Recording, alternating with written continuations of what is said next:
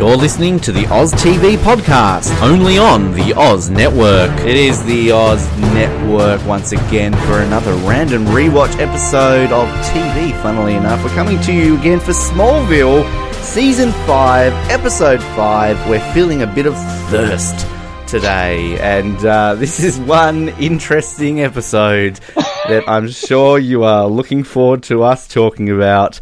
My name is Ben, and you taste so much better than pepperoni. No, that was my line.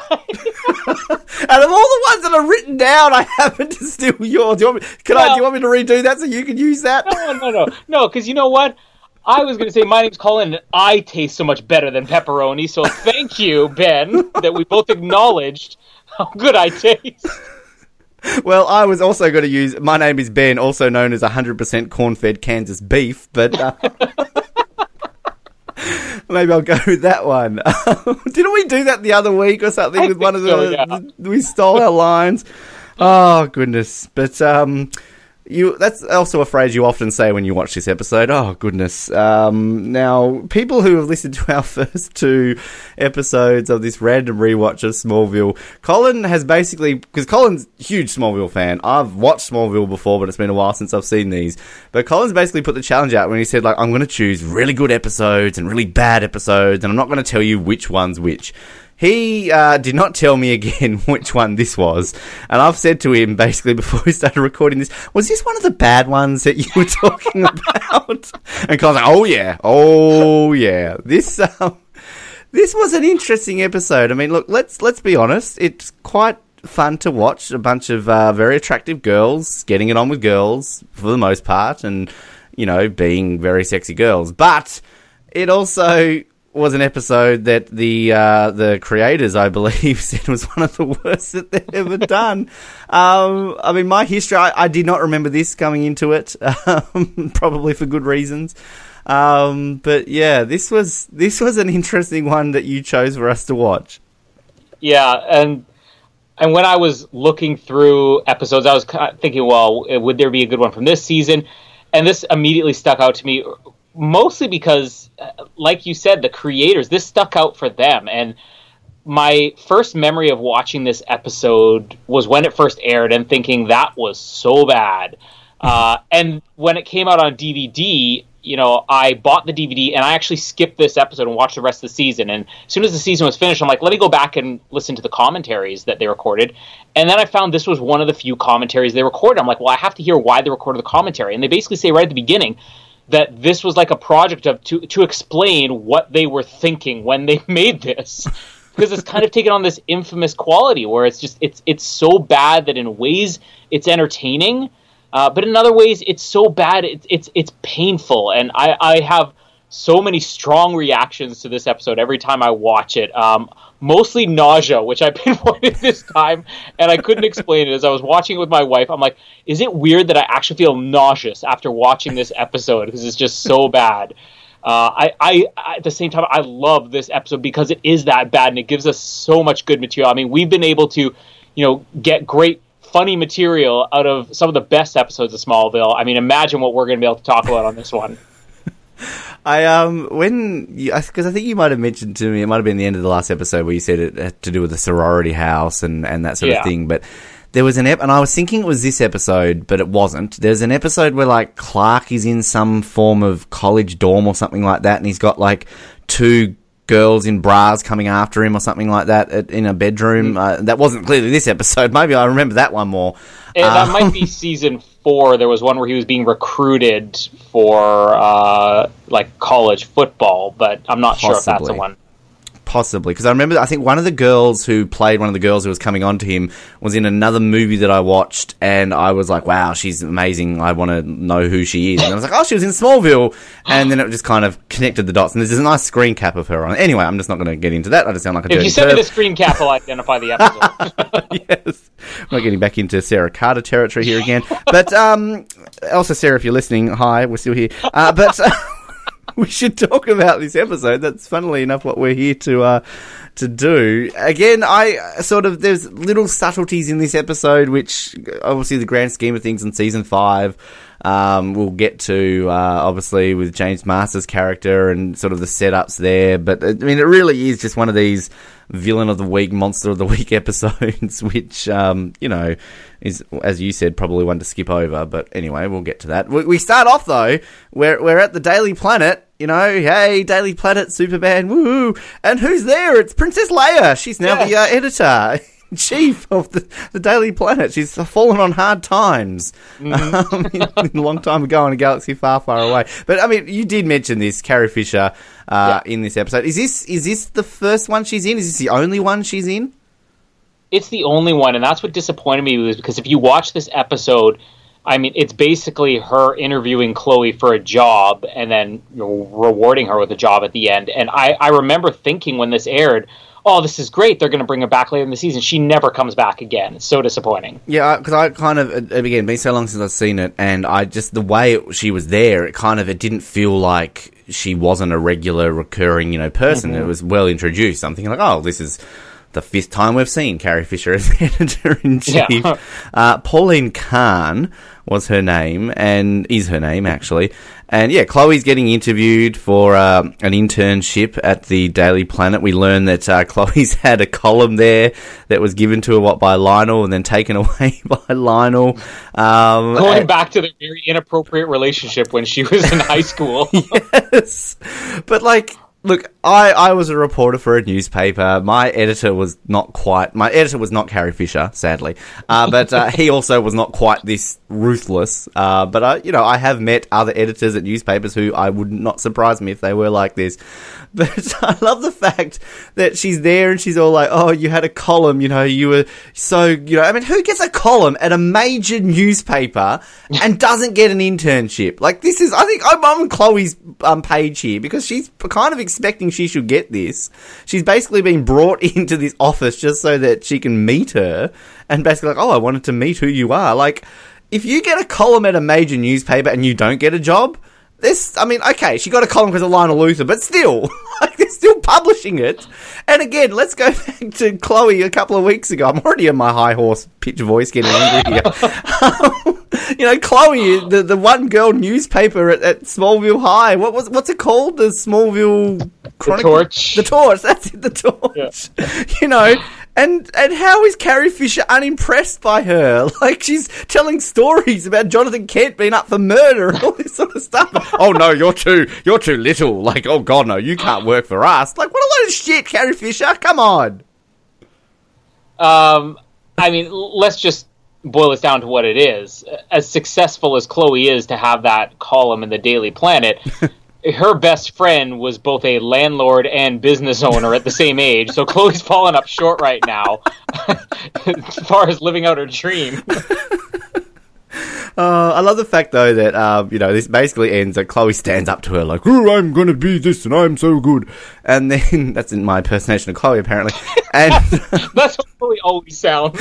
So it's spot on. It's absolutely spot on. You're welcome. But yeah, then of course it basically ends with, I'm just going to call her Carrie Fisher. Pauline Kahn.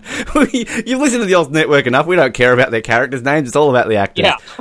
And basically, bring me a story. Fair enough. That's legitimate. I remember when I sort of went for the job at my newspaper and hadn't been guaranteed it, they kind of said to me, look, if you don't get it, you can still send us stories. We're always interested in this, that, and everything else. So that's kind of legit. But again, So you brought an interview with the curators of the Twister Museum. Well, exactly. That really got me a job. Thank you to the ladies in Wichita, Oklahoma. But, this is, again, we're now into the 5th episode of the 5th season of Smallville. We've seen all these freaks and geeks surrounded by meteors. How can she not bring a story show? She knows Clark's secret at this point, does she not? Yeah. I can give you the best story. Just backstab a friend.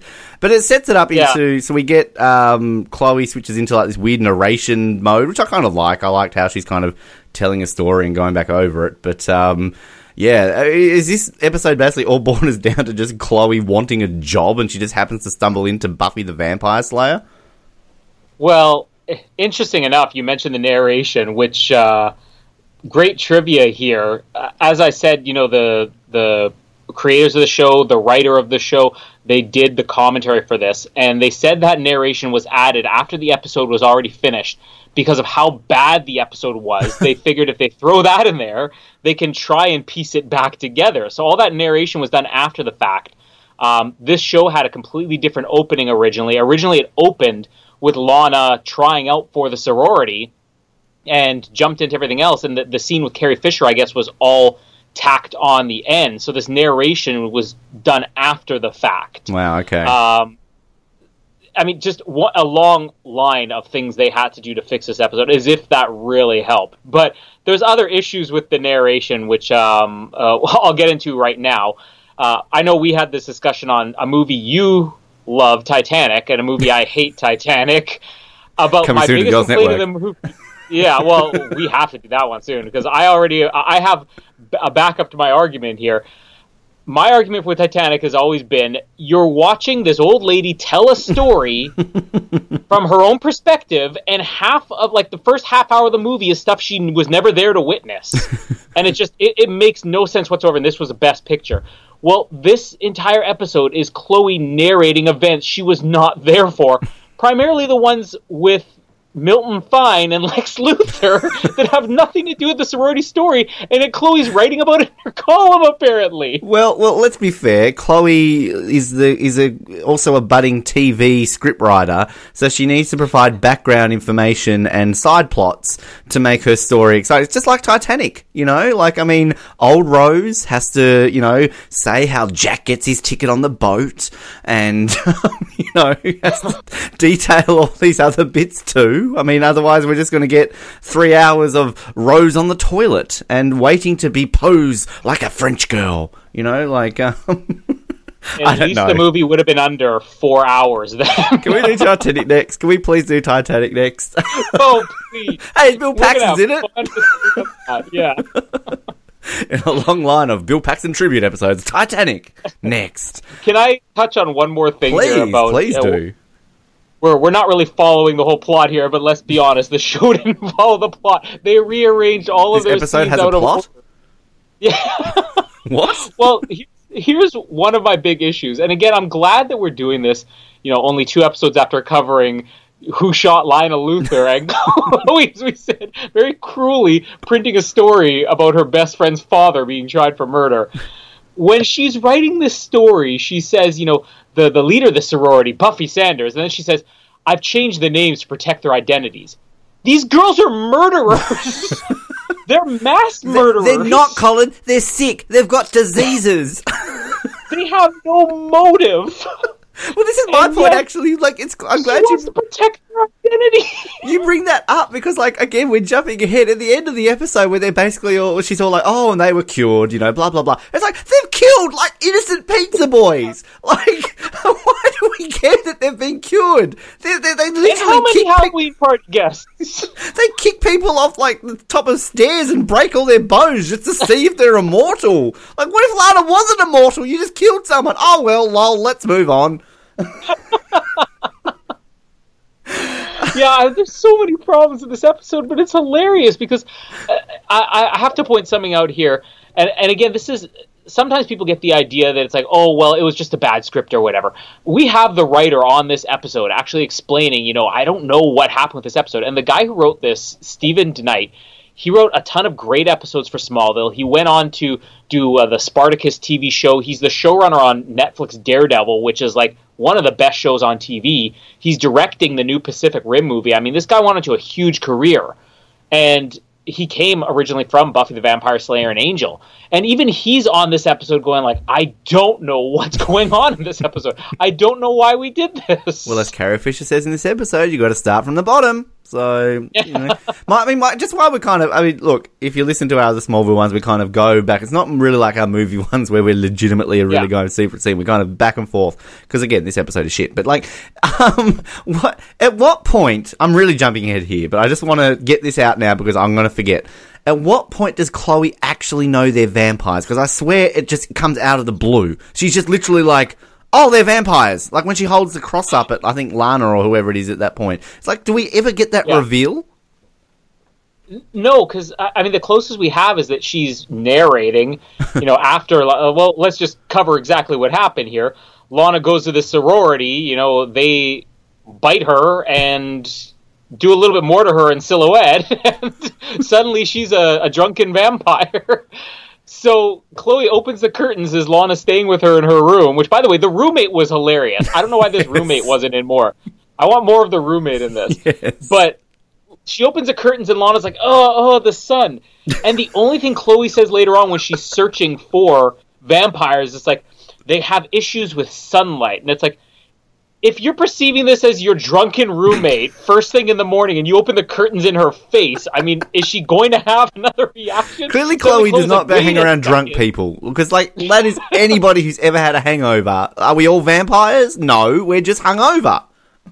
She's immediately like, I got it, vampires.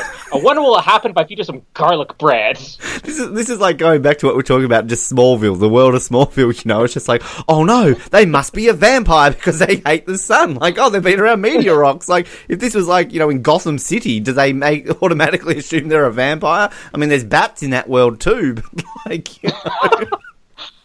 But, here's the thing. Maybe it's just that people have it so ingrained in them, all the rules of vampires, because, again, I'm watching this with my wife, and I mean, I'm not really into vampire stuff. She's mentioning, oh, yeah, she kind of liked Buffy the Vampire Slayer when she was younger. But this scene where, she says something about being alive or something like that, and my wife is protesting. She's like... They're not alive. Vampires are supposed to be dead. And she's going on about this for half the episode but vampires are dead. They can't, this, none of this makes sense. And I'm like, vampires also aren't real. I don't know why this is a debate.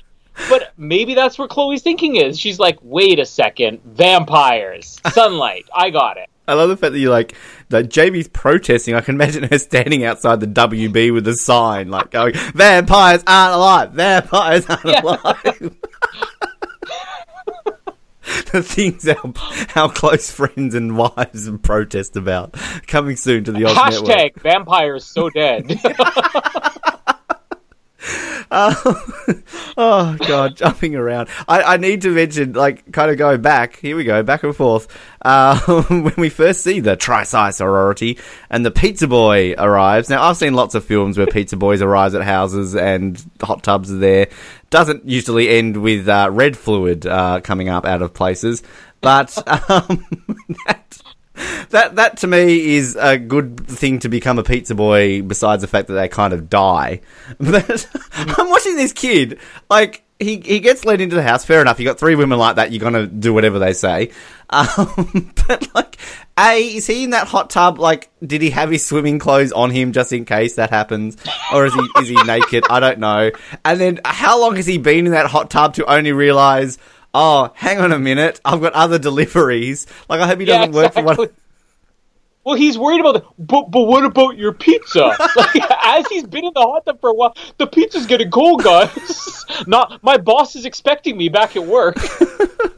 I love let's just be honest. This is the world of Smallville, where the women are promiscuous and the men just don't know what to do. We saw it with Clark the other week. We're going to see it with Clark in this episode. This is not, going off everything that happens in Smallville. Meteorites, flying superheroes, vampires. The only thing to me that is not believable is the fact that the men don't want to have sex in Smallville. That's, to me, the most unbelievable thing in this entire show. We really do have to get my wife on one of these episodes. Oh, please do. Jamie's was a star of the Logan recap. Where is she? Come on. She's actually sleeping about 5 feet behind me right now. Wake up, Jamie. But her protests are so opposite of our opinions, or we need a female perspective on this, because when they open the door and he's sitting there delivering the pizza and he's got that awkward look on his face, hey girls, how's it going? She's looking at us like, what, has this guy never seen a bikini before? She's actually getting upset. She thinks this is unrealistic and it's some plot hole. It's a guy wouldn't be that fazed by three girls. She's like, has no guy ever seen a bikini before? I'm telling her, if he has, I guarantee they didn't open the door 2 feet from him and allow him to stare. Like, if you see somebody in a bikini, you're not going to be standing 2 feet from them staring for 10 minutes straight and then say, want to come in the hot tub? That's never happened to me. Has it happened to you, Ben? Oh, every day, actually, Colin. It just happens to me, you know. I mean, clearly, my moonlighting as a pizza delivery guy. Is Jamie missing the point about men? Like, I'm sorry. Like, hashtag men are bastards. Because, seriously, it doesn't matter if you are the most... like, you are a guy who is, like, the most attractive guy. If you're Chris Hemsworth, who I'm sure before he got married, you know, he went around the place. Of course it is Chris Hemsworth. Let's just say Colin Hilding. Oh, Colin Hilding. If you are the Lothario Colin Hilding, you know, you are bedding women every night. It doesn't matter if you open a door and there are three beautiful women in a bikini, you don't turn around and go, I've had sex 100 times this week. I don't want it again. You are a horny guy with 3 beautiful women in front of you. You don't give a shit. You are going to go in the hot tub, all right? Hashtag men are bastards.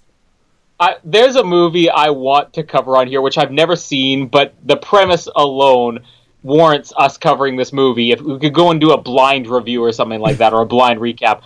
It's a movie called Knock Knock, about a guy who's at home alone after his wife is off on vacation or something like that.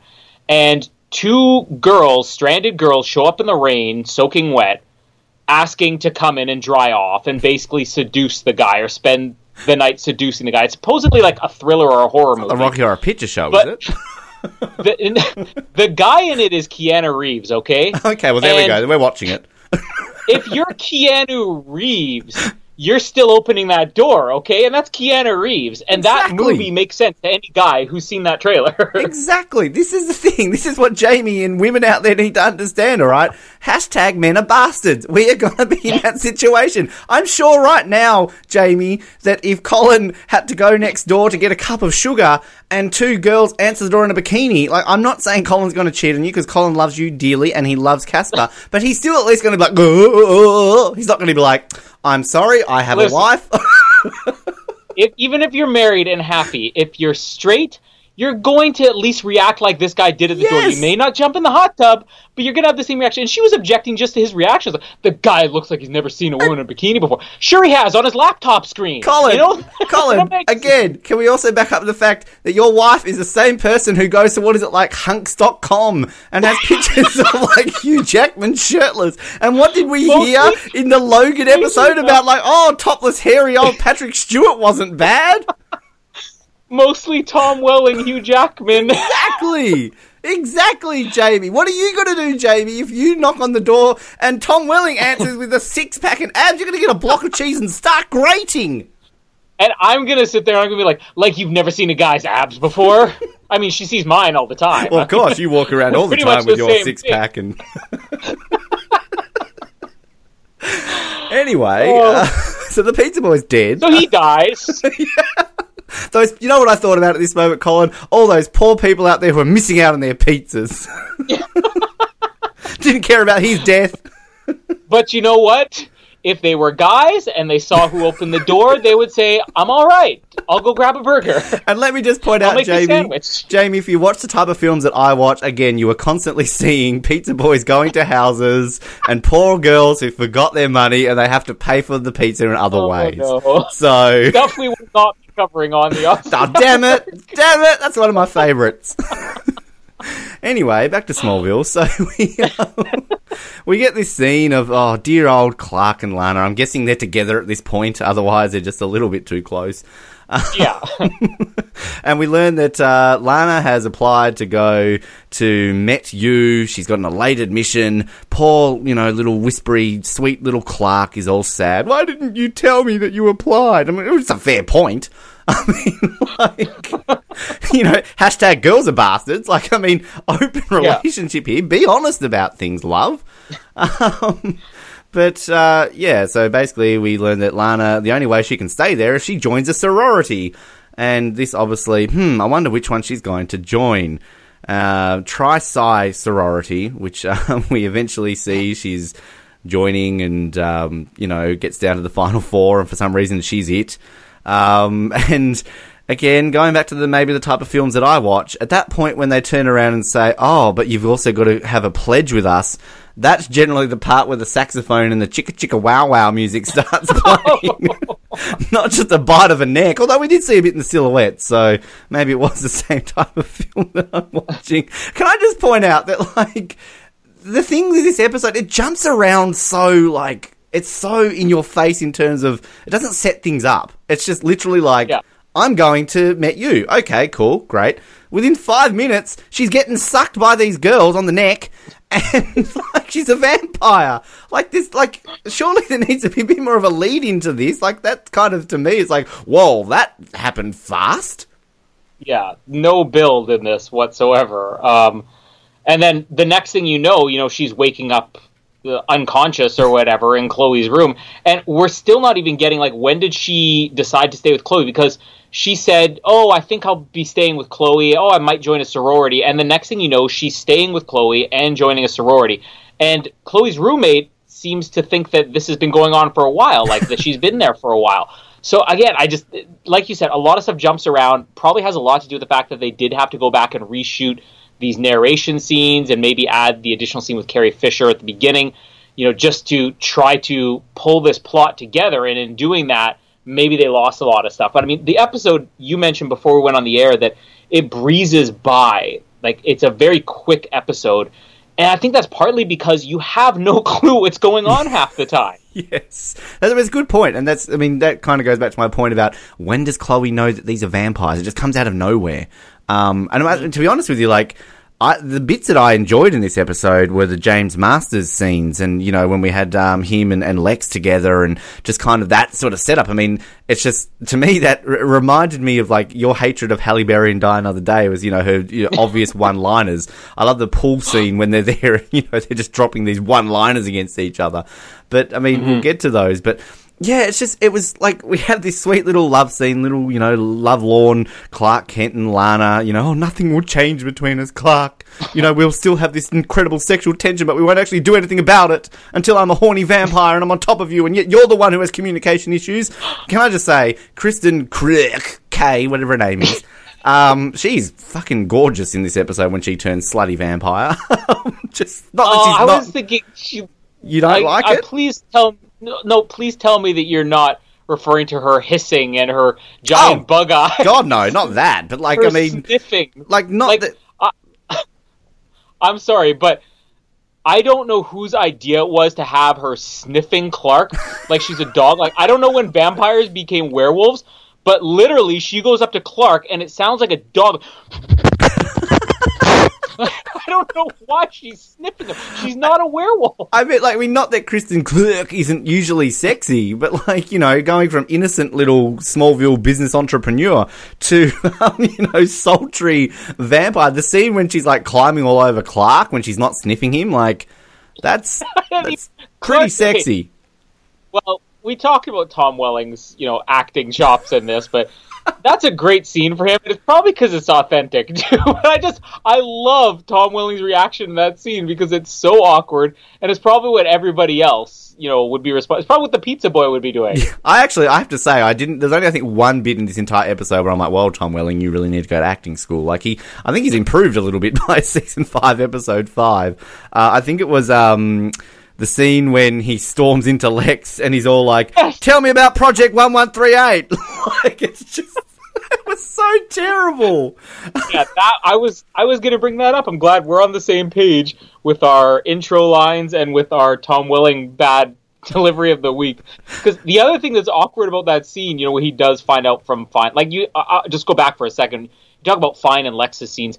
Again, the scenes that just don't fit in the rest of the episode, the tone is so different, but it's good. It's an interesting story, and it's the one thing you kind of need context of, that Fine has this weird vendetta against Lex the entire season. And, it does build up later on. I mean, I won't give the spoiler alert completely, but if you don't already know, if you haven't watched the rest of Smallville, he turns out to be a major Superman character or villain. Fine does. So the stuff does build later on, but it doesn't fit the tone of the rest of the episode because it's actually decent.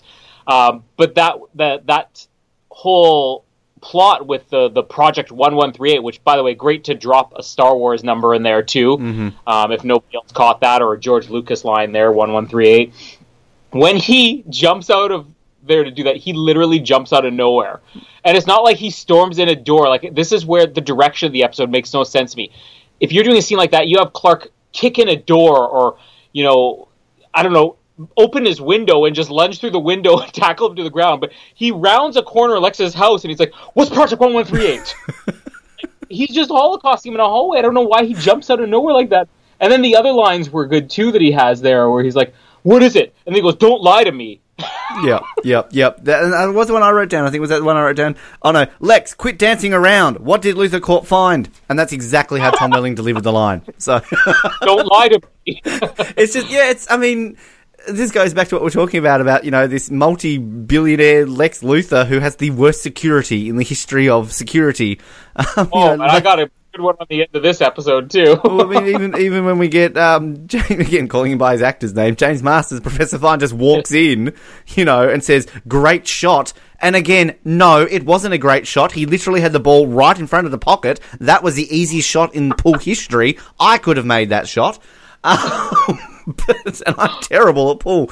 We're really jumping all over the place here. I just want to point out James Masters. I know you teased about this at the end of the last episode, but you know, somebody who has watched Buffy and likes Buffy's Buffy fan, just the Buffy references. Like, I love the fact when we get James Masters in this episode when he sort of gets Clark like, "Oh, you're not going to believe this, but she's a vampire," and he just sort of the look in his face. There's no such thing as vampires. It's like, you know, he's Spike in Buffy. Come on, one of the, you know, stars of the show. And then just the fact that we've got the lead character, sort of the name changed to Buffy of the Tri-Sci Girls, and I think doesn't even Carrie Fisher at one point say, "Oh, but we're not here to chase Buffy the Vampire Slayer," or something like that. She says a similar line, but I'm really jumping all over the place. What are we up to in this episode?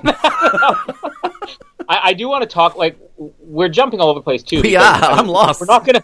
Well, no, but we're not gonna come back and talk about James Marsters and Michael Rosenbaum, you know, every 10 minutes, because it really doesn't fit the rest of it. Let's just get it all out of the way now. I'll give my James Marsters story now, because I did say, like, my bucket list is to meet everybody involved in Smallville.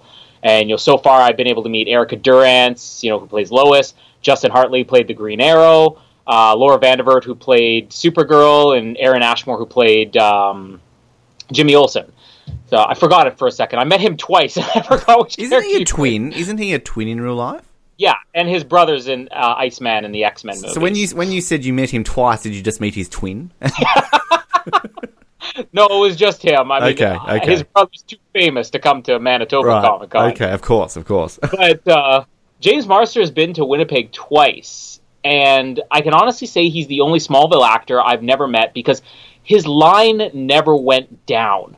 Usually when you're at these Comic Cons, I mean, you're either paying to get an autograph from this person, in which case you're standing in line and handing them $40 for an autograph, or you're prepaying to get your picture taken with them, and then, you know, they'll do an hour and a half where they're just taking pictures one after the other with people, and even then you're standing in line. Most people, even big celebrities, Patrick Stewart was here.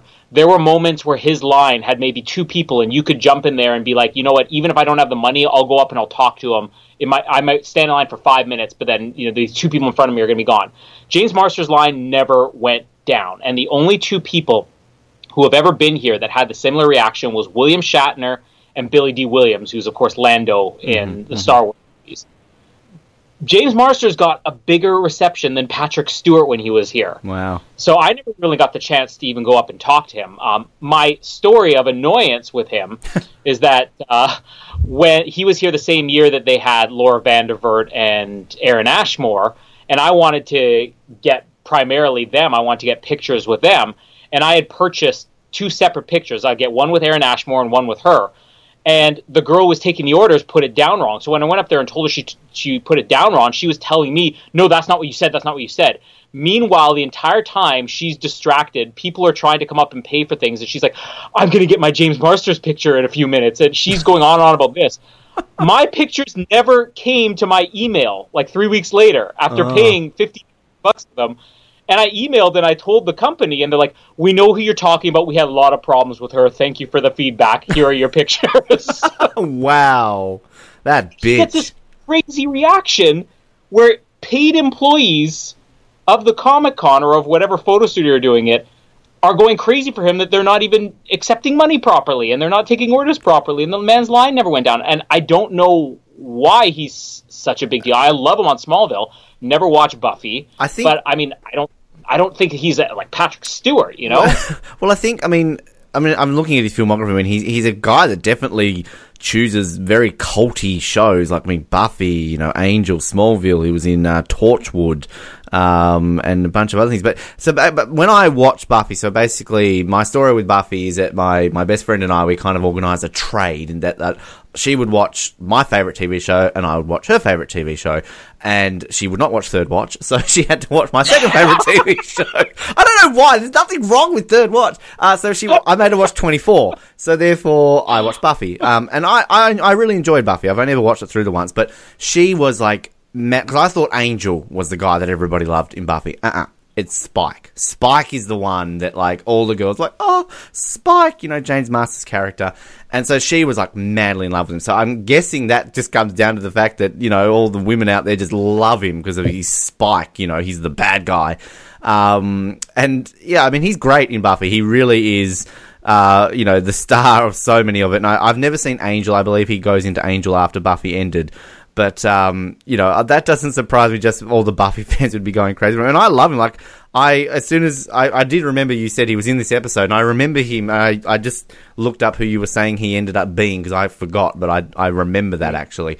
But I mean, from every time I've seen him in things, he's great. He seems very charismatic and such a nice guy as well. And, I mean, I would, if I was at that Comic-Con, I'd be in that line. I would want to meet James Marsters, not for the reason some of the women would be, but hell, why not? Why not? Well, and it's funny that you mentioned, like, the reaction primarily that women get for this guy, because it's deceptive. I mean, the guy looks very young. You'd be shocked to know how old he is. I mean, 54. When he did Buffy, he was like, he was almost 40 when he did Buffy. Mm-hmm. He was well into his 40s here doing Smallville, and the guy's, like you said, he's in his mid-50s now. And I saw him when he was here at Comic-Con, and he doesn't look any different than he did when he was on Smallville 10 years ago. Mm-hmm. He's the unageable. He's a vampire. I mean, let's be honest. He was playing himself. He was. He was typecast. That's Jamie. They are real. See. But I mean, and we get the reveal, don't we, that he is at least got powers because he stabs the Clark Kent looking security guard. Which I honestly thought that was Tom Welling. Like, when I love that scene when Luther is just like, follow him or whatever he says, like, when he leaves. And I swear, I thought, like, is that Tom Welling playing a security guard? Was it the acting? Because I don't even remember what the line the security guard delivered was. But again, my wife, she turns to me right after she said that. It's like, boy, I bet you he rehearsed an hour for that line. That was his big break. I do like, well, you go. I was going to say, another funny thing about this is something I found from the commentary on this episode, is that scene where Fine stabs the guy, in the ship hangar at the end.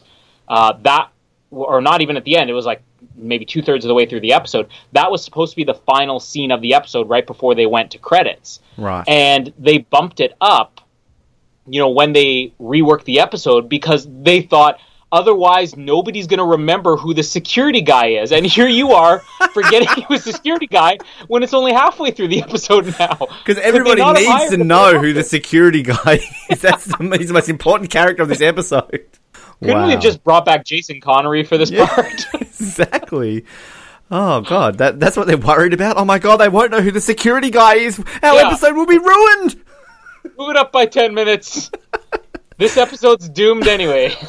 One thing I really, again, we're flipping over the place, but just the opening, the sequence, the "Somebody Save Me" part. Since when did this turn into Days of Our Lives with the turnaround face of camera with the wind machine? I love the credits, because this was the first season they changed the credits. I love these new ones. It is cheesy, I'll give you that. But like, the thing that I took from it, you've got all these, Alison Mack, Tom Welling, all these great people, and then poor old Michael Rosenbaum with his bald head can't even have the wind blowing his hair. Like, could they have just at least had his tie flapping a little or something? I felt sorry for him. Like, I love Kristen Krick's one. She kind of like pauses and stops, and then she's all like, I'm going to sniff you. But I'm going to sniff you. that's Let's the be thing honest. now. I mean, Jonathan has... first, I'm just going to object. You know this episode is doomed when Lois, Lionel, Martha, and Jonathan are not even in it. I mean, that's the problem. But I love that, all the young people get, like, their wind blowing through their hair shots. Jonathan just gets, like, a kind of a serious look. The most glamorous one is for Annette O'Toole. Yeah, she looks amazing. They turn that wind machine up to, like, 200 kilometers or something, and she just looks like she's about to chat out on a pizza boy or something. she's in a bikini at a sorority house door. Pepperoni. I'll go into that house. Hello, Annette. We go in the hot tub. But seriously, there is something wrong that all of the best actors and characters and on this, they're like, what went wrong with this episode? I think the vampires just didn't work. Maybe we didn't write it well enough. Maybe the narration, didn't help it. Maybe you left all the real actors out of the show and we're here with Tom Welling and Kristen Crook. Tom Welling can't carry an episode. I mean, again, no knock against... I mean, I love Tom Welling for what he does well, which are like those awkward moments. Another one, coming up when he shows up at the costume party. And even beneath the mask, just this awkward smile as this girl's flirting with him at the door is just fantastic. But, I mean, line delivery isn't his thing, and Kristen Crook, her thing is not hissing, because it just gets so annoying by the end of the episode, and it looks ridiculous. I mean, the whole cape bit, like, he's a weird person, Clark Kent, isn't he? Because, like, he's got, the gorgeous Kristen Crook on top of him, sniffing him and licking him and going off at him, and he's all like, oh, what are we doing? Oh, I don't like this, harking back to Sarah Carter days. But then, next minute, he's at the door, and he's, like, openly flirting with this girl, like, all awkwardly. Which, again, takes me to Chloe, who's all like, oh, Lana, how could you? You're with Clark. Yet it's all right for Clark to be there at the door, like, going, how you doing? I've got another piece of trivia on that one. Please, and I love trivia. I only figured this out, a brief recognition when I was watching. If I hadn't watched the commentary afterwards, I never would have stopped. But the shirtless cowboy that she's dancing with, did you recognize him at all? I was too busy staring at his abs. I was Jamie in that moment. Let's be honest. I mean, you're a big fan of Ryan Murphy, so I'm surprised you didn't notice that this is Finn from Glee. Is it? Shirtlessly cowboy dancing. Really? With Lana Lang of Smallville. Oh, I have to go back and... I looked it up afterwards. He's the shirtless cowboy in this episode. I'm Corey like, Monteith. How does this guy look familiar? Yeah. Rest in peace. Wow. Okay. Gee, I didn't notice that. Wow. Small-time cameo long before he made it. Must have been looking at those abs. I mean, he's another one who's like, I mean, I think he was like about 33 or 34 when he's playing 16-year-old Finn in Glee, I think. So, yeah. I mean, how old was he there? I don't even know where we're up to. I mean, we were chilling over the party scene. The party. Clark going through her underwear drawer. Is that what he was doing? I was going to talk about Lana falling down and snapping all her bones and getting up and you're invincible, the cheesiness of that. But I mean, we can go to underwear sniffing scenes. No, another bit of trivia here, again from the commentary. People really need to listen to the commentary. It's very better than this crap you're listening to right now. Go and listen to the commentary. They stay on point. They know what they're talking about. They talk about sniffing underwear.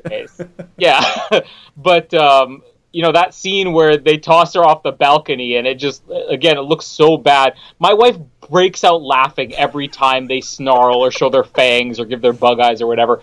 But when she crash lands and everything, the original scripted scene for that was that they were supposed to be driving down a highway like 100 kilometers an hour and slam on the brakes, and she was supposed to fly through the windshield and come up and live. And where talking earlier on about how budget cuts for this episode were part of the problem. The budget basically said, we can't afford to do that. Can you throw her off a balcony instead? And we get the lovely scene of her all bent out of shape and noise. The fact that you're like, Jamie bursts out laughing. I can imagine if you two are sick. When it comes to like watching a movie with somebody getting thrown through and then they catch on fire, you'd be like, you'd be in a theatre, people like, this is the most serious movie ever, and like you're cracking up laughing. Look at her bones getting broken. She's on fire. We really are twisted, aren't we? I'm never doing Schindler's List with you, ever. Never doing that movie with Colin Hilding. Philadelphia is out the window. Oh, he's got AIDS! Ah! No. I think we need to stop here. We've touched on that before, but seriously, Philadelphia. We're doing Titanic before Philadelphia. Anyway, so we're at the party. We get the reference, the throwaway line of how he likes wearing a cape, but not the mask. It's uncomfortable.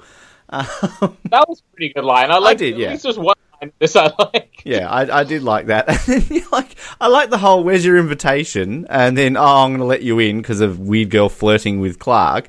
And then, she sees Lana hooking up with Finn.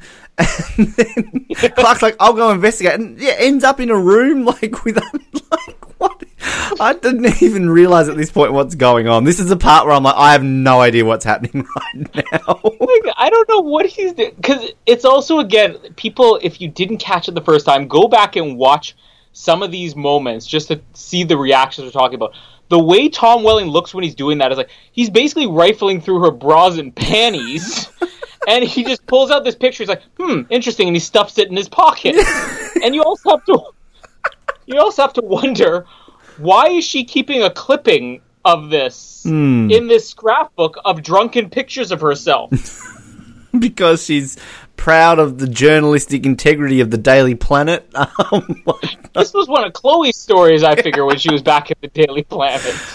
Oh, my goodness. So this is about the bit where Lana then knocks... Is this the bit where she gets the superpowers? Yeah. Okay. Fights Clark and suddenly has heat vision. Oh, because this is we find out, don't we, about so Chloe's been bitten. Here we go. We've got the lesbian bit. We've been waiting for Lana and Chloe to hook up for a while. This happens. So Chloe's ridiculously sick. She's got rabies. Apparently that's funny. James Masters just happens to be there. Why not?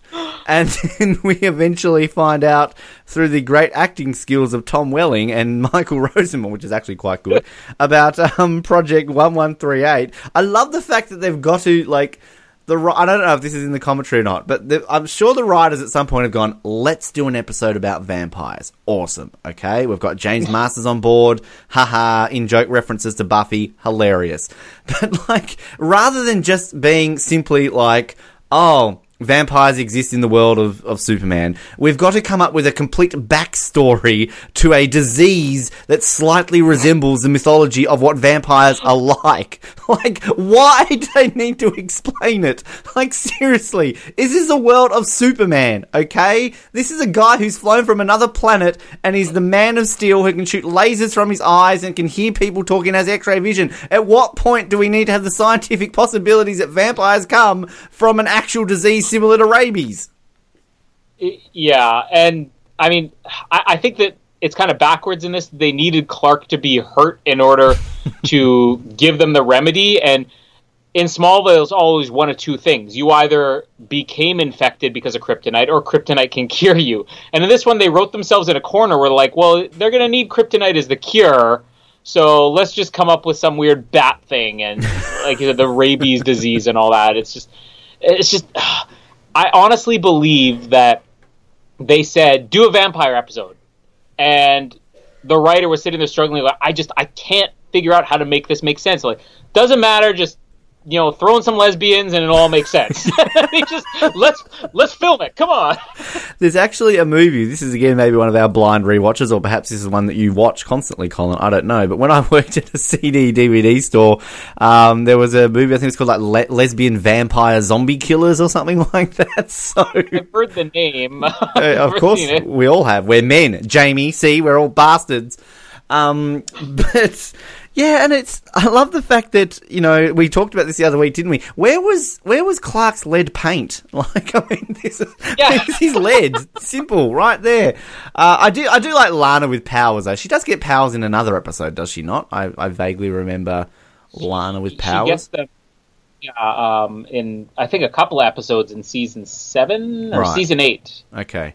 She's in it for that long? I thought she leaves, like, at the end of this season. I can't even remember. Well, she leaves at the end of 6 and then comes back in season 8 for a few episodes. With powers.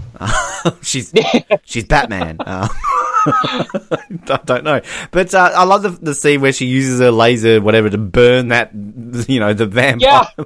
Basically, again, Lana's just killed someone. Okay, are we just gelling over sweet old little innocent entrepreneur from Smallville has just willingly murdered someone? Did you just mean to call her an entrepreneur? You called her entrepreneur, or were you meaning to call her entrepreneur? Yeah, that. She really is both, isn't she? Yeah, she is. She's the world-renowned woman who just started from Smallville with a talon, and now here she is, just doing a thing. So funny you say that. First of all, this isn't the first person she has killed on Smallville. Oh, isn't it? Oh, she's a murderous bitch. Oh, I forgot about all those other murders that Lana Lang's covering up. It's not even the second, and every time I watch this episode, I have the same reaction. Like, she just killed a person with zero consequences, and it's not even the only time it happens. And as I'm sitting there mocking this, I go back and I listen to the commentary, and at the same spot where I'm saying, I still can't believe she just murdered a person, the producers and writer are basically saying, it's like, I love that there was this one thread on the internet that said, Lana Lang, coffee shop owner, cheerleader, murderer. Those are the stages of her life.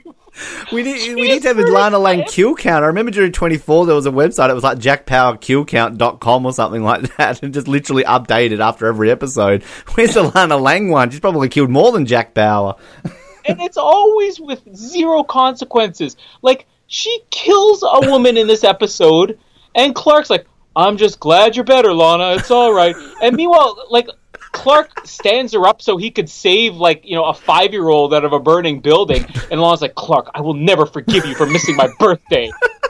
Meanwhile, it's like, Lana, you do know that you burned a girl to death last week? Not to mention when you stabbed Jane Seymour in the chest the previous year? Can I please just, I'm putting a forward apology right now to all women out there for my next comment because it might come across as sexist, alright? I'm forward. Why do I feel we have an edit point coming up? This won't be an edit point because there's context to this. Lana is a typical girl because she's on top of Clark, like, macking it on with him. Clark does nothing and then she's all like, changes her mind and is all like, oh, when you want to stop talking about your feelings and all this sort of stuff, come back to me. And she's like, as you're going on, I like to save someone from a tree. You missed my birthday, 5 minutes. Like, that is a girl. She's a brilliant actress in that. That's my point. Apologies to all women. I've called men bastards this whole episode. I'm equalising the gender bashing in this episode. But in all honesty, this really is an episode that is about women manipulating men. Well, exactly. So they can eat them. I can stand by my comments. And again, the power that women have over men. Jamie clearly doesn't understand that. I want Jamie, if you are listening to this, the next time Colin comes home from work, he's had a hard day, you need to open the door in a bikini and see his reaction, all right? That is the test to see how it will work, because I guarantee you Colin will be taken aback. And if at that point you don't end up in a hot tub, then seriously you need to rethink your marriage, because... You know what? Sadly, the security camera for our floor points directly at our front door. So the security guards will be loving it too. They will be taken aback. Maybe wait till summer. I realise it gets cold in Winnipeg at this time of year. So we're kind of jumping again. I keep saying that, but we've got the Lex Clark scene when we get the cure with the needles and the kryptonite. I had to rewind that bit just because it was so good. When Lana comes in, I'm like, where did Lex go? I didn't even realise he fell to the floor like a tiny little child and somehow got knocked out because of that. I want to do a count of how many people just get knocked out every week on Smallville. These people should have massive head trauma at this point. If you've been knocked out that many times, serious risk of concussion or maybe death, I'm thinking. Isn't there somebody did a video where they got a doctor to go over Home Alone and all the bits where all the wet bandits were getting injured, and they legitimately, from a scientific standpoint, were like, okay, he's dead at that point. Like when he gets the bricks dropped on him in the second one. So we need to have something of that for Smallville. Like, okay, he's dead. He's not surviving that. and if not, he just has a really low tolerance to pain. Well, he's into those movies I was talking about before. But so anyway, long story short, Clark saves Lana, stabs Lana. Why not? She's cured, and funnily enough, what a surprise! She doesn't remember a lot of it, so she doesn't remember the fact that I got some of Clark's powers. Convenient. And then, of course... She just remembers feeling warm. Yes! Well, I think I wrote that down. What was it? Something I felt when I bit you. Warmth and love. Is that the writer's attempt at turning this into love and romantic? Like, that sounds all kinds of wrong. Something I felt when I bit you, Clark. Warmth and love. Like, sounds like a sadistic... Like, that's back to Lana Lang willingly murders people.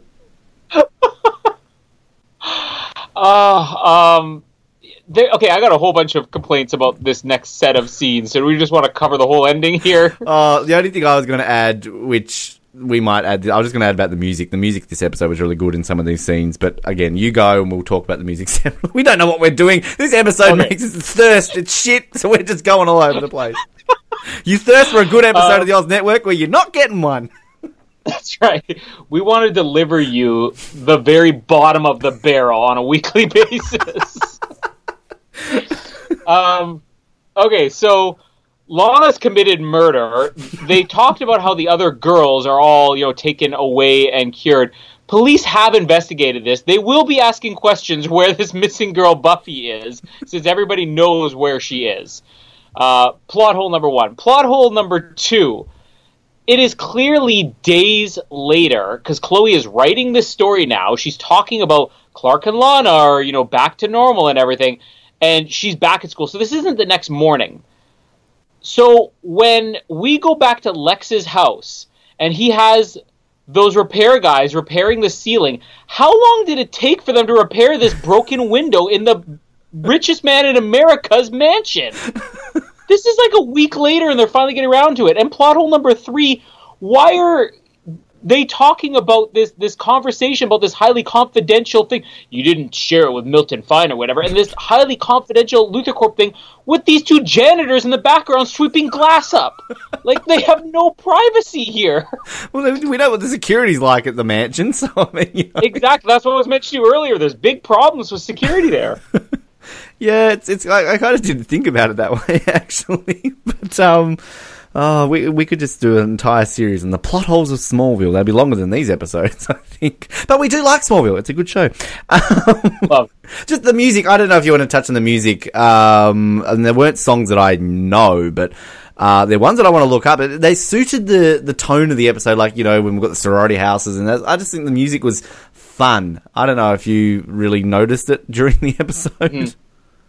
Well, I mean, I did notice there was a lot of music in this one. It's not like... You have your typical Smallville song, which is kind of weepy, maybe a little bit emo, probably sounds like Five for Fighting. Finger 11. This episode definitely...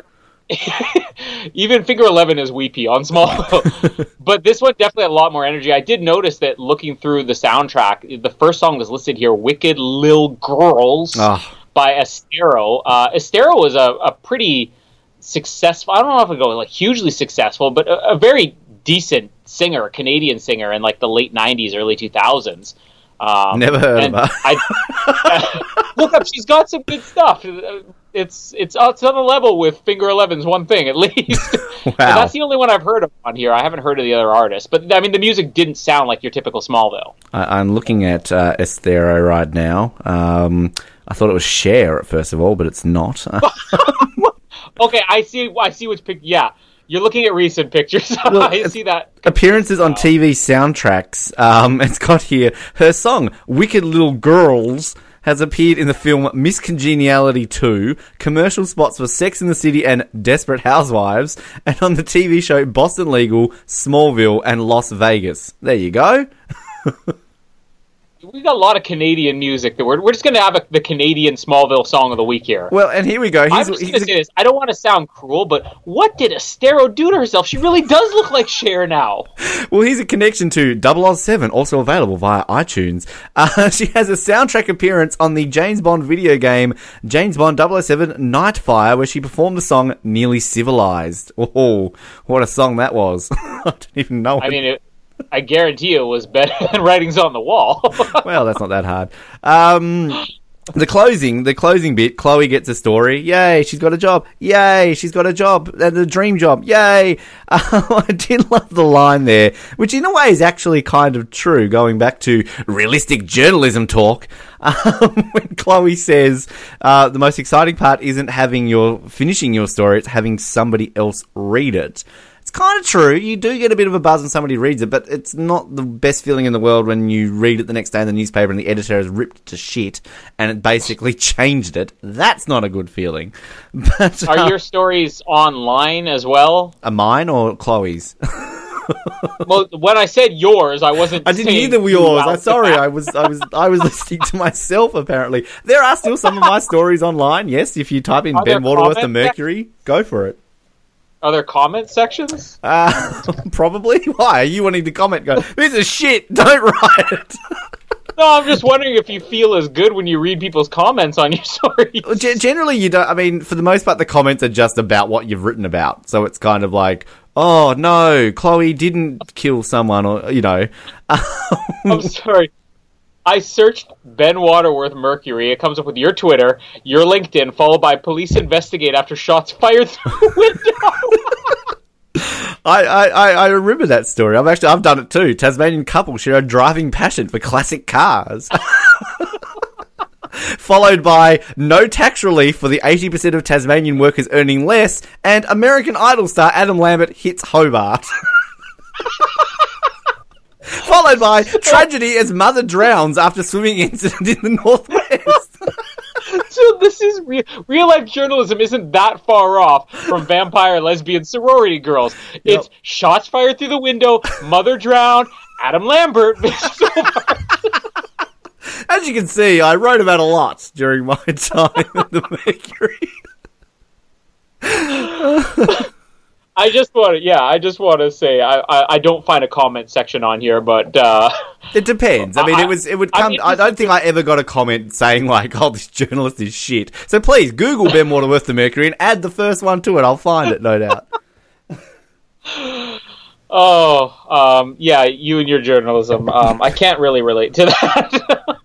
Yeah, I lived the life of the Daily Planet. That's basically what it was. Yeah. But yes, I got stood up by James Marsters. You've got your journalism. Talking about Adam Lambert and people dying in the Northwest. So I do like how Chloe ends with up, up and away. That was kind of like, Superman. Somehow I missed that. Oh, well, look, go back and watch it right now. I mean, I said at the beginning of the episode that, when this first aired, I'm like, that was awful. And when it came out on DVD, I skipped it the first time.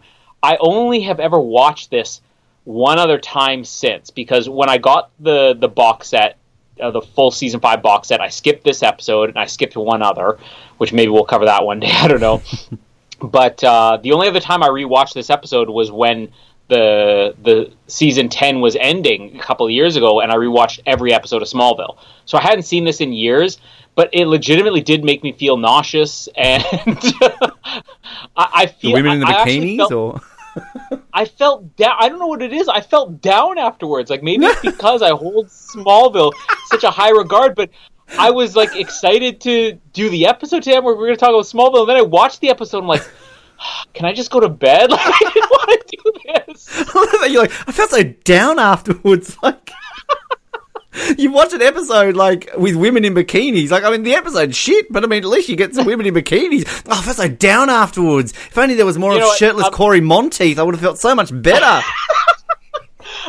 I want to put this into context. If you're watching this in order, and this will come up again. This episode is preceded by the Aquaman episode, which features Lois Lane at the beach in a bikini, and it is followed by Exposed, which features Lois Lane in a bikini at a strip club. And why aren't we watching those episodes? Because, to be honest, they weren't very good either. Where's Sarah Carter again? You said she's on another episode. Where's she? I wanted to throw one more thing out here. I don't know if you had meant to mention this or not, but the thing on the end here where it says this episode is dedicated to the memory of Kimberly Regent. It's funny, is it? Did you not have that on yours? I had it, but I don't know why we're laughing. What's wrong with Kimberly Regent? I mean, she's dead. I mean, why are we laughing? Sorry, this is so bad. Wow. Is this an edit point? My first thought was, what terrible thing did she do in life where this is the episode they dedicate to her memory? And then I find out, listening to the commentary, they're sitting there ripping apart their own episode and laughing and everything on the end of it. And then all of a sudden, one of the producers or the writer says, this episode is dedicated in the commentary to Kimberly Regent. She was a prop master for the show and, a loving member of the Smallville family. And she passed away halfway through this season. So we dedicated this episode in her honor. They just finished saying this was the worst episode that they were ever involved in. And they end with this solemn, we want to thank Kimberly Regent and dedicate the worst episode of Smallville ever in her honor. Well, I've found a page on Millennium This Is Who We Are.net on her. And I love the fact, it's obviously mentioning about, her passing away. She died of lymphatic cancer, sadly, and she'd worked on several shows, most notably Millennium, clearly. That's why she's on this one. But I love the fact that it's got personal trivia. Underneath, then it says, awards won for Millennium. Unfortunately, Kimberly Regent didn't win any awards for Millennium. Awards nominations for Millennium. Sadly, Kimberly Regent didn't receive, if she just can't they just write the word none, rather than, sadly, Kimberly Regent didn't receive any award nominations. Couldn't they just omit the awards section on this page? Or even, I love this, official website. Sorry, we don't currently have an official website. Official Twitter page. Sorry, we don't currently have an official Twitter. Do you want to know why you don't have an official Twitter page? She died several years before Twitter was invented. I'm putting it out there. That website's Canadian. Sorry, we don't have Twitter. Sorry. If that was Australian, nah, mate, she fucking doesn't have one. She's dead. I'm so sorry, Kimberly Regent. You deserve better than thirst. Because here's the thing. You would think, okay, well, maybe she died during this episode. They said she died halfway through the season. So she probably had died maybe the week before this episode was aired or something. Did they not look at Aqua before this or Exposed after this and say, you know what, I know none of these are great, but this one's slightly better than the others. Do we really have to give her a thirst? Why? So it's kind of like everyone's watched this episode, you just wanted to go to bed and you're like, oh, this is shit. But then at the end you're like, oh, somebody died and then potato cake. Oh, that's sad. That's what they ended it with. So everyone's so angry. I was down not just because now we've been hit with death from somebody of the Smallville family. But Lana killed her. This is their tribute. Seriously, is this on her tombstone? In loving memory of, thank you for thirst. Yeah, does that automatically go on a person's headstone once they're in loving memory of somebody? Better add that to their headstone. We just get a profile picture of Kristen Crook with her bug eyes and her neck and arms twisted, hissing and sniffing. That's going to be the tribute video. Could they have done a tribute montage? At the Academy Awards. It's like, oh, poor Kristen. He's Kristen. Just sniffing lesbian vampires and shirtless Finn. So the day that Kristen cracks it, and they do a in loving memory at the Oscars and the Emmys, it's just going to be a shot of twisted Kristen Kirk sniffing. I mean, she's the prop master, so what did she contribute on this episode? The fangs? Finn's cowboy hat? Clark's cape? I don't know. The green needles? Anyway, we at the point... Sorry, Kimberly. Yes. We had to end it on a downer. In loving memory of the career of the Oz Network. So this is a part of the episode where we rent it, buy it, bin it, basically. So is it on the shelf? Do we want to keep it forever? Do we just want to go down to the local video store, which we really should change to the local iTunes store and download it and rent it? Yeah. Or do we just never want to think this episode ever exists? Go away, piss off Thirst, you suck. I'm just looking here at the history of what we've done so far on the Oz Network with in terms of the 6-day, Twister, Logan, and 2 episodes of Smallville. Now, your history is that you have wanted to buy everything we've ever done, with the exception of the 6th day. You just wanted to rent the 6th day. I'm 50-50. I wanted to rent the 6th day in Smallville Suspect, but I wanted to buy Twister and Obsession. I've kind of got a feeling we might be in the same page here. At least I hope we are. I'm bidding this. This is gone. This is out. Thank you. Bye-bye. I never want to see it again. Yeah, this is in the recycling bin. Wipe the hard drive, and then maybe burn your laptop. Just forever rid yourself of Thirst, because I am far too depressed after watching an episode of commentary and recording this to ever go through this pain again. Wow, here we go. We've got the very first red on my little list here. So we've got lots of green, lots of yellow, and red. I've even got Jamie on this list now as buying Logan, although she wanted to buy it at Walmart on Boxing Day, did she not? So... That's right, yeah. Oh, there we go. All right, done. We never talk about that episode again. One thing I really want to point out too, you're talking about trivia. I love the fact if you go to Smallville Wiki, good old Wiki, and they have their trivia section.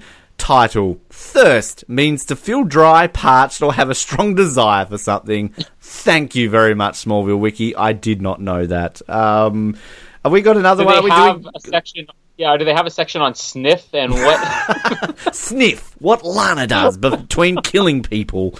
Are we doing more? What's our next one? You talk up the next bit, because I don't know what the next episode's about. I took a bit of a break from just selecting the episodes here, and I did a random Smallville episode generator. And the first episode that came up was not one that would really be any fun to cover. But the second one that came up was exactly what I was looking for. It is Season 9, Episode 8. So we're jumping ahead several seasons, the second last season of Smallville, the season that has General Zod in it. And Episode 8 is called Idol. And this episode features, kind of like we mentioned with Milton Fine in this, characters from the Smallville comic books, but these weren't really characters. They started an animated series. I don't know if you're familiar with the old Super Friends animated TV show. Can't say I have ever seen it, no. Okay, well, I don't know if anybody out there is familiar with the Wonder Twins, but they were like the Jar Jar Binks of the DC universe back in the 70s. Characters of 2 kids with really lame powers that they had teaming up with the Justice League in the Super Friends animated show, and they kind of developed a cult following over the years, and in Season 9 they finally did bring them to Smallville. So we're going to get to cover the Wonder Twins next week. Season 9. I am just with that teaser. I am looking forward to it. Is there sniffing involved at any point? No? No, but there is a lot of fist bumping. Is Lois in this episode? Lois is in the episode. Good. Sadly, a lot of other characters aren't, but we finally get Lois. This is what I've been waiting for the last, 13 years. Colin has been sitting around for 13 years. God, I really hope one day I can podcast with an Australian and talk about Lois Lane from Smallville. One day it's going to happen. Jamie, it's going to happen. Put that bikini back on. That's how I imagine your relationship goes in private. Yeah, I'm going to say it's funny because this episode, I saw it when it originally aired. I saw it when I watched through Season 9 when I bought the DVD. I saw it when I watched through the entire show. It's one that I always forget actually exists. So I don't even remember what my reaction was to this episode. So it's going to be interesting to go back and see if this was one I really liked or didn't like at all. You will have to wait and see, because you are listening to the Oz Network and we like to tease better than vampires in sorority houses, because that's how we do. You can, of course, download all our episodes via iTunes, as well as the OzNetwork.net. And Stitcher, apparently coming soon. People like the way I say Stitcher. Stitcher. Stitcher. How do I sound weird? How do I sound when I say it? Like What am I say? Stitcher? Is that you want me to say it in an American Canadian accent? Like, I didn't realize I sounded like I was from Wakita, Kansas, or Oklahoma. Oklahoma, Colin. Stitcher. Anyway, we might be on there soon. So find us, leave us feedback, tell us how shit this episode was, but how much you love the Oz Network, and subscribe, rate us. I said that already, but I'm doing it again. Like us on Facebook, follow us on Twitter. You know the drill, blah, blah, blah, blah, blah. And until we next speak again for another episode of Smallville or TV, movies, whatever, random museums in Kansas, Oklahoma, wherever the fuck they are. My name is Ben. And with the end of this episode, I guess I could also get old and withered and sag in places you don't want to see sag. I should have led with that one. That was a good one. And I am Colin, and anybody with information on the Bridgewater shooting, police are appealing to anyone with information to phone the Bridgewater Police or Crime Stoppers on 1-800-333-000. Thank you for listening to the Oz Network. Don't forget to subscribe to get new episodes delivered to your speakers every week. For more information, hit us up at theoznetwork.net.